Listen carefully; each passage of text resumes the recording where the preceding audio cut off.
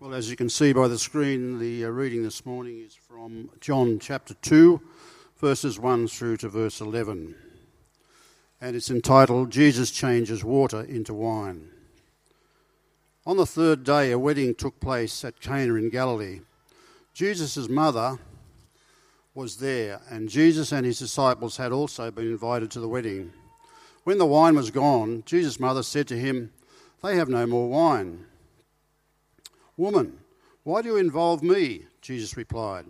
"My hour has not yet come." His mother said to the servants, "Do whatever he tells you."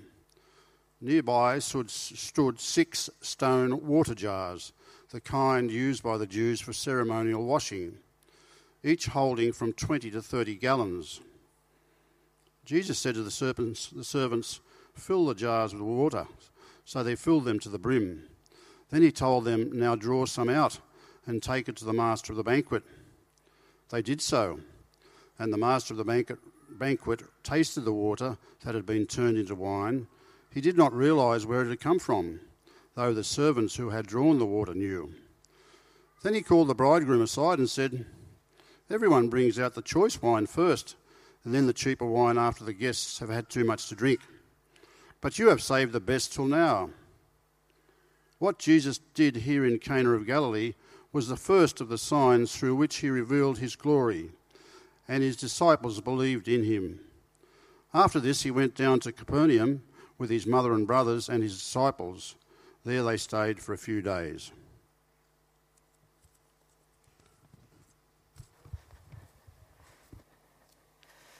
Thank you, Rod, and good morning, everyone. I hope you're well. If you could keep your Bibles open to John chapter 1, that would really help me. And in your bulletins, there's a bit of space for taking notes if that's something you want to do, and I think that's a good thing to do. I'll tell you what else is good to do is to pray before we begin, so I'm going to do that now. Heavenly Father, thank you for your goodness. Thank you for your goodness in preserving for us the Gospel of John, which we love. And this morning we pray that you would help us to love it more so that we might love the Lord Jesus more and follow him with all our hearts. And we do pray these things in his beautiful name. Amen. I'm going to start by asking the question, what do you think of religion? Now, in some ways, self-selecting crew, aren't you? You're in church on a wet Sunday morning, but what do you think of religion? On the one hand, it's a very normal part of being a human being, like you're investigating the spiritual side of life. On the other hand, there are a lot of, let's say, unusual religions out there. Have you heard of a religion called Santeria? It's got millions of followers from all across the world, from all walks of life, apparently. Doctors, lawyers, politicians, thieves, gangsters. You might joke and say that all sounds like the same person. Anyway, according to the official website, it is a religion of mystery, trance, possession, blood, and sex.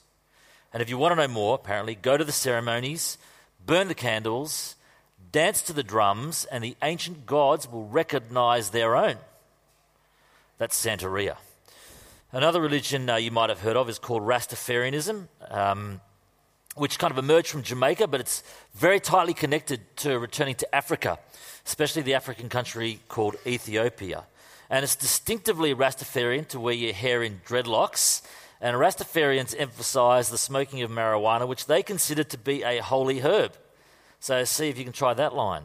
The herb apparently is the key to a new understanding of the self, the universe, and God. It is the vehicle to cosmic consciousness, Rastafarians will say.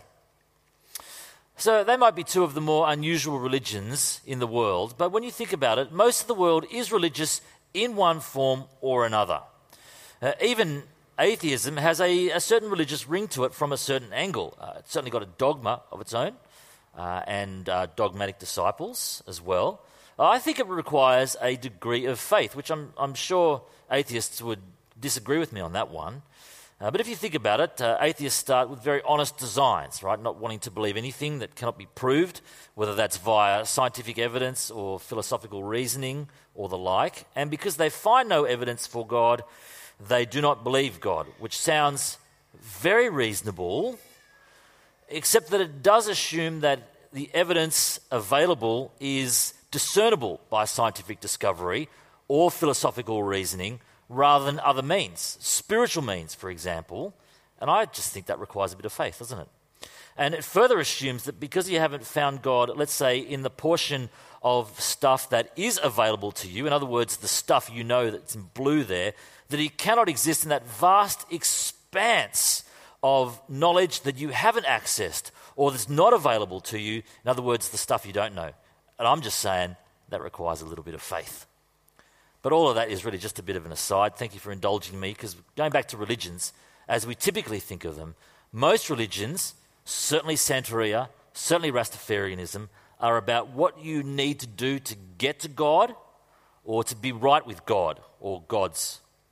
And if you're into Santeria, that involves sacrificing chickens and dancing to the drums. And if you're a Rasta, that means getting dreads and smoking the holy herb.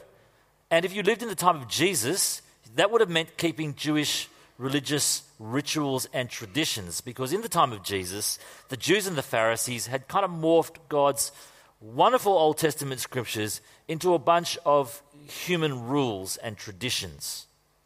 And I just think Rastafarianism sounds like a bit more fun, don't you? Although the dreads would be challenging for me. For the next 3 weeks... For the next 3 weeks, we're going to see Jesus renovate religion, like Emily kind of prefaced for us. Firstly, today, here at a wedding. Then next week at the temple, and then the following week with one of Israel's religious teachers called Nicodemus. But today, as Jesus turns water into wine, we're going to discover that he brings something so much better than Santeria, so much better than Rastafarianism, so much better than kind of Jewish cultural traditions, so much better than all human religion. So firstly, let's get to the point. Straight from the text in John 2, Jesus performs an extraordinary and amazing miracle. He turns water into wine, lots of it. Slightly awkward this morning at 8 o'clock in the communion service when it looked like we had actually run out of wine. The irony was not lost. Anyway, Jesus turns water into wine, lots of it. It's very early in his ministry, as you can tell, John chapter 2. He's only just appointed his first disciples, like we saw last week, and he has been so keenly anticipated from the ministry of John the Baptist, and he's invited to a wedding near his hometown in a place called Cana. So that's interesting. Jesus is a party goer, not a party pooper. And furthermore, because he's at a wedding, he doesn't think of that kind of a monastic singleness is some kind of higher spiritual existence, even though he himself was single. So he's kind of affirming creation and he's affirming marriage by being here at this wedding with his disciples, those 5 chaps we learnt of last week, all local boys. And he's there with his mum. And she probably had some responsibility for the catering, you know, the little the party pies and the little mini pizzas. Sorry, I forgot I was in Manly. I mean the duck pancakes. Yeah. And there's a problem with the catering. And in verse 3, when they have no more wine, Jesus' mum says to him, they have no more wine. Now, we've got a lot of mums here. And mums are the best people in the world. Are you not mums? Dead set you are. I love my mum, great lady.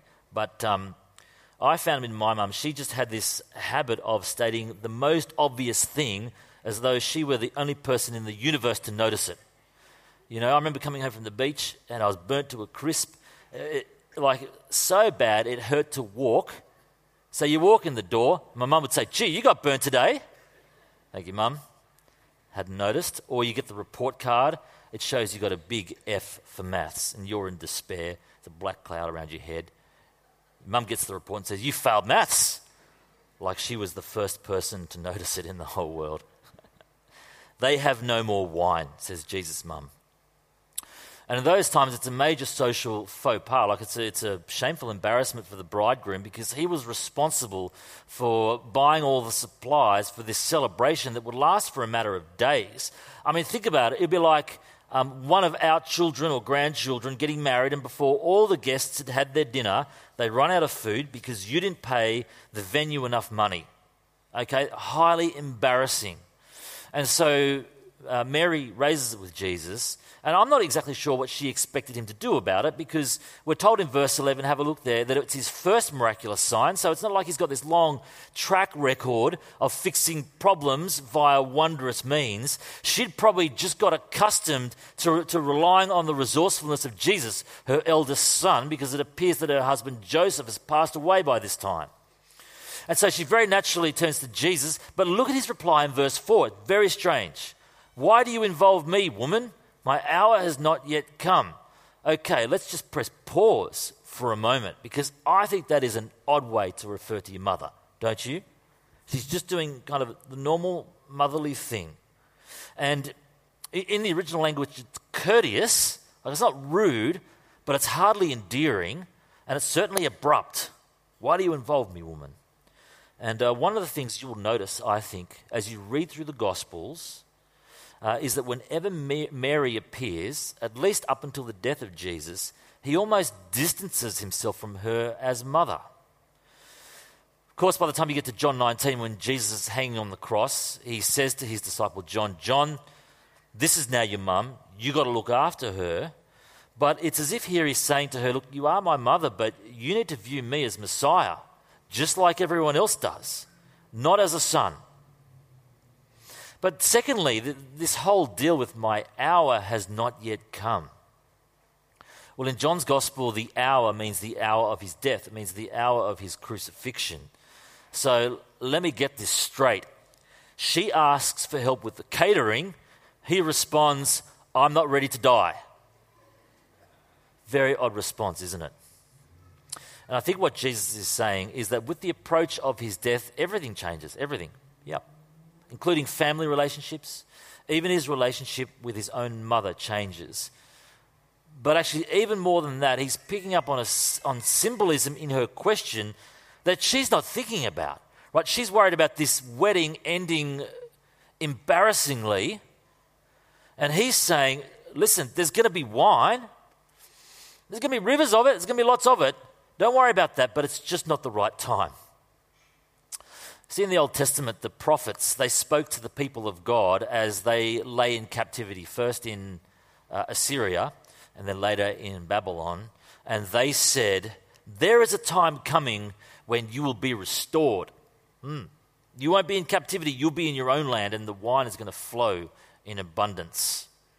If you're taking notes, write down Amos chapter 9, but I'll read a bit out to you. Amos chapter 9, for example, the days are coming, declares the Lord, when the reaper will be overtaken by the plowman, when the planter will be by the one treading the grapes. New wine is going to drip from the mountains. It's going to flow from the hills. God says, I will bring back my exiled people. They will rebuild the ruined cities and live in them. They will plant vineyards and drink their wine. You see, it's a vivid picture, isn't it, of a time in the future when the people will be back in their home and there'll be abundance. I mean, it's as if the fruit will grow faster than the workers can keep pace. New wine's going to drip from the mountains. It's a metaphor for a restored relationship with God and the abundance of life that he brings, of a deliverance that has been hard won by God and much enjoyed by the people. And Jesus kind of picks up on this symbolism and says, do you know, it's on its way. It's coming. Ultimately, it's intimately connected with the hour of his death, but it's just not here yet. Not yet. And Mary kind of gets that, because in verse 5 you'll see she tells the servants to do whatever Jesus tells them. So she actually already becomes a little bit more like a faith-filled disciple than what she was previously, presumably just as Jesus wanted.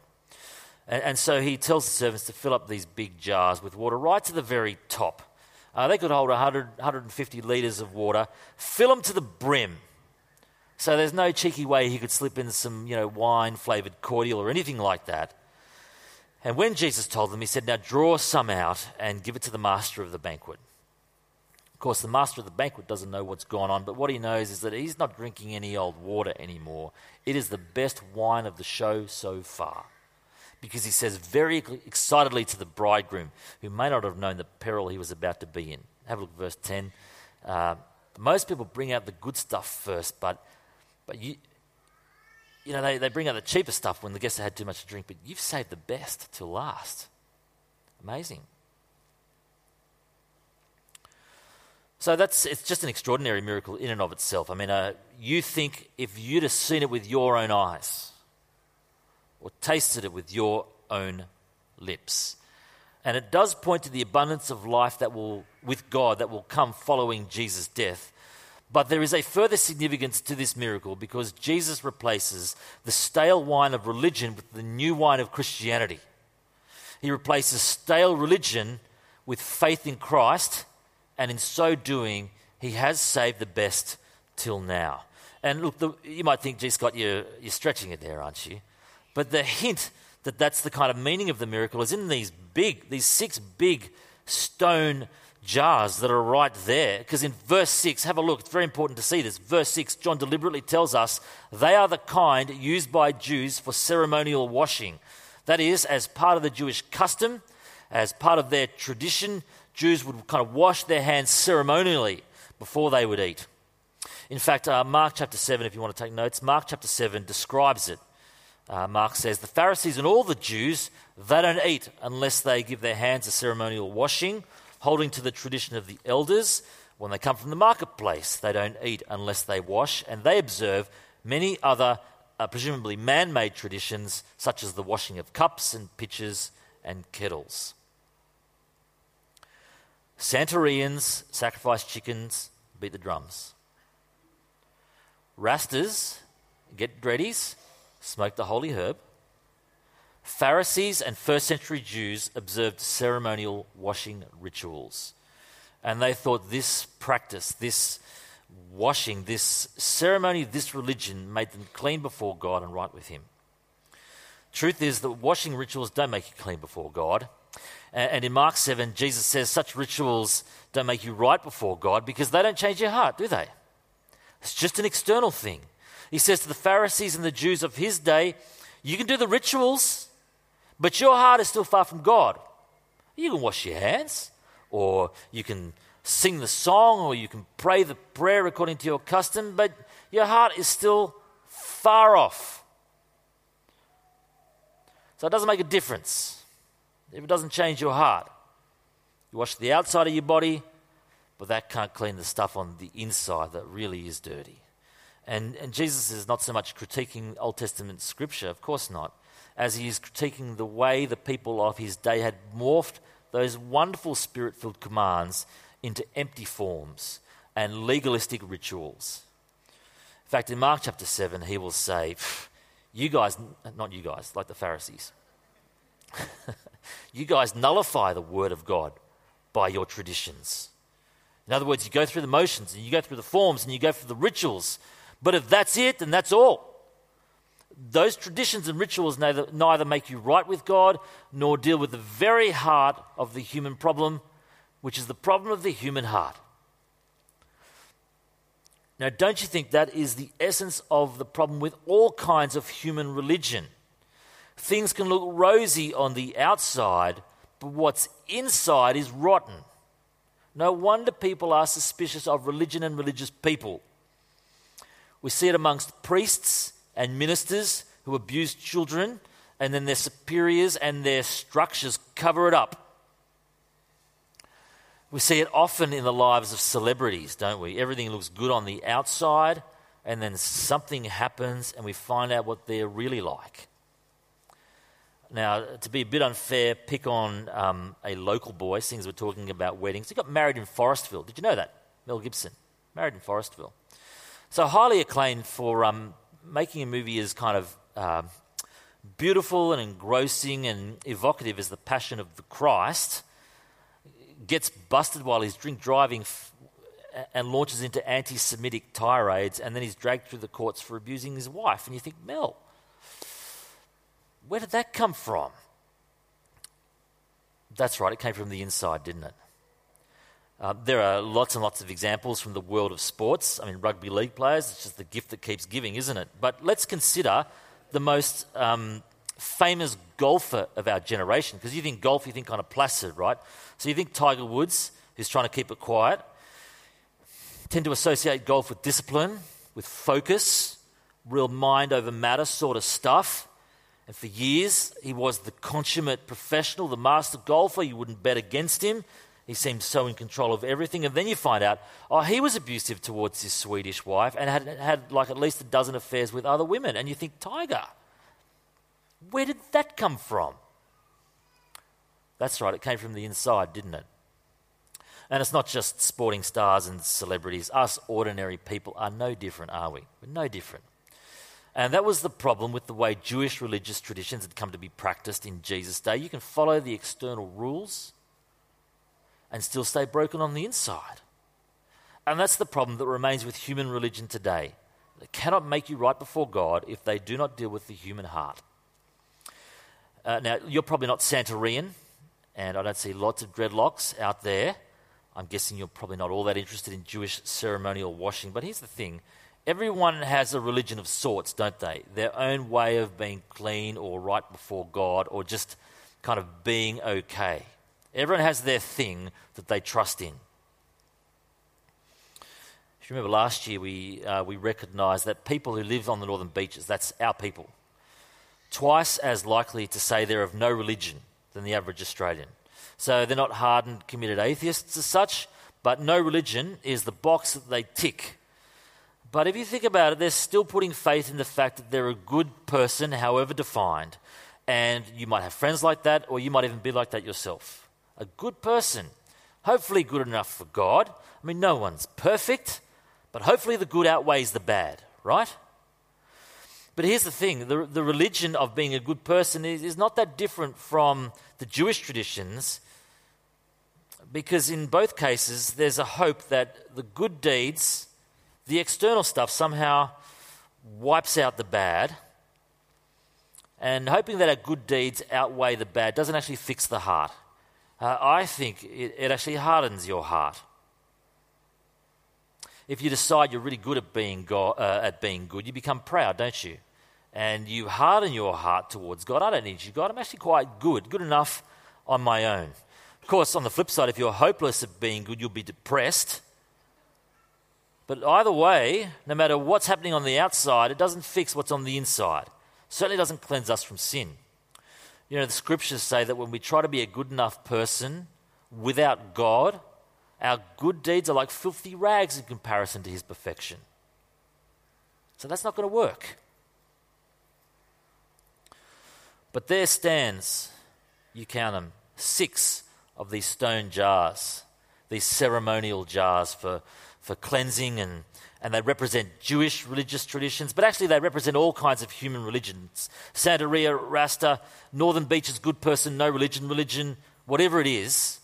And Jesus brings something that is better because he replaces the stale water of religion with the new wine of faith in Christ. And it says he saved the best until now. Replaces the stale water of all human religion with the abundant wine of his mercy and grace. He saved the best until last. He brings something better. Let me testify to you, friends and brothers and sisters, faith in Christ is better than human religion because it actually cleanses us from our sins so we can be right, truly right before God. It fixes our hearts, the inside, firstly by recognizing there is darkness and transgression and sin in there that we cannot overcome by ourselves and our own efforts. It recognizes it and then it deals with it by forgiving it only on the basis of the sacrifice of Christ on the cross when it wasn't wine that flowed freely, but was his own blood. Yes, it does. And then it unites our hearts with God's heart, and then it reorients our heart, turning our focus and attention off ourselves and onto others and upwards towards God. So what I'm saying is that faith in Christ is better because it brings an inward transformation. It renovates our hearts so that we are neither arrogant before God because we think we're good enough without him, nor depressed because we think we can never be good enough for him. He fixes our hearts so we are declared definitively to be right before God, not because of what we have done, but because of what he has done. And then further so that we can live with right hearts before him. He replaces the stale water of human religions of all kinds with the new wine of the Christian gospel. The mercy, the forgiveness that he offers is abundant. It's overflowing. It is choice. It is better by far.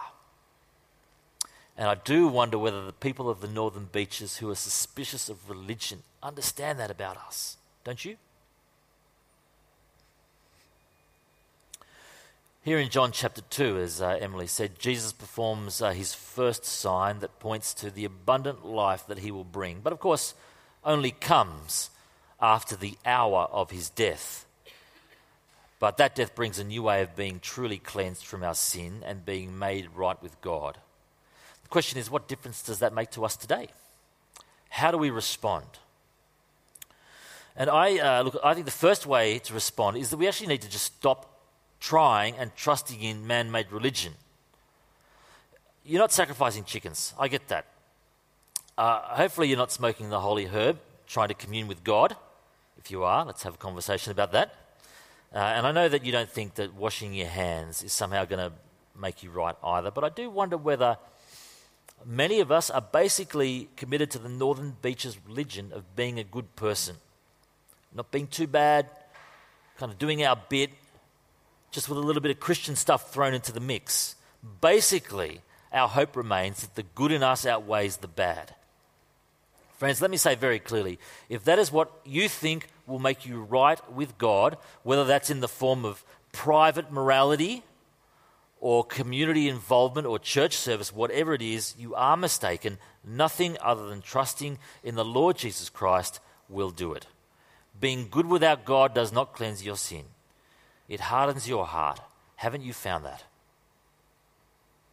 It can make you either proud before God or it makes you depressed before him.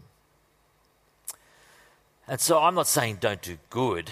I'm just saying if you do it to somehow twist God's arm, to manipulate him, rather than as the free response of forgiven people, it's just not going to work.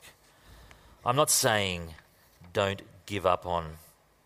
I'm not saying don't do good works. Double negatives. Confuses me. I'm not saying don't give up on good works. No, I don't even know what I'm saying now, do I? What am I saying? Keep doing good works. What I am saying is give up on human religion, because Jesus has replaced it with something that's so much better. It actually changes us from the inside out.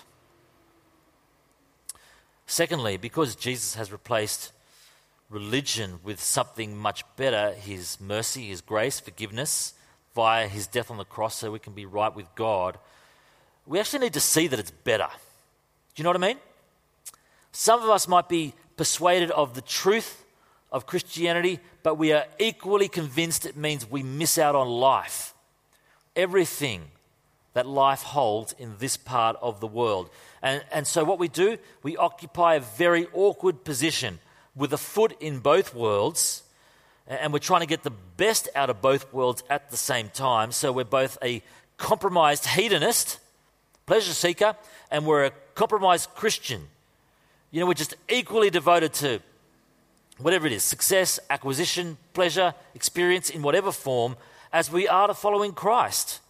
And you can't do both well. It must be so dissatisfying.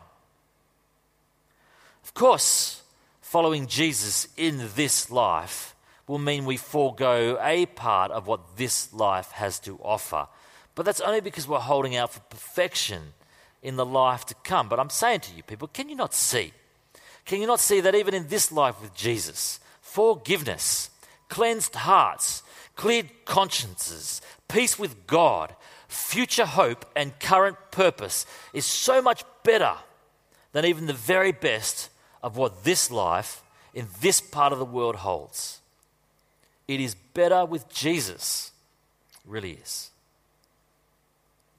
Now, as we finish the disciples, this fairly unimpressive mob of gentlemen, if you could call them that, they'd seen all this go on in front of their eyes. You know, they'd seen, have a look in verse 11, the first of this miraculous signs, or signs through which Jesus revealed his glory, and they put their faith in him. They believed in him. I wonder if you've seen anything like what they saw. 6 massive jars filled to the very brim, turned by Jesus into an abundant supply of new and choice wine. A sign of the age to come, sure. A sign of the age ushered in by his own hour of death, which was also the hour of his glory. Definitely. The disciples saw it, No doubt they tasted it and they believed in him. Sounds like something that you and I should do, don't you think? Put our faith in him. Not just because he can turn water into wine, but because he can take all of our human traditions and religious practices and the things that we trust in and replace them with something better, because he replaces them with himself, with his life and his death and his resurrection that can actually fix our hearts, who cleanses us from the inside out and then changes our hearts so that we can live rightly under God, who changes our focus off ourselves and onto others and upwards to God. In Cana at a wedding, Jesus renovated religion. He revealed his glory to his disciples, and they believe. Should we not also believe? Why don't you join with me in prayer that we do just that? Let's pray.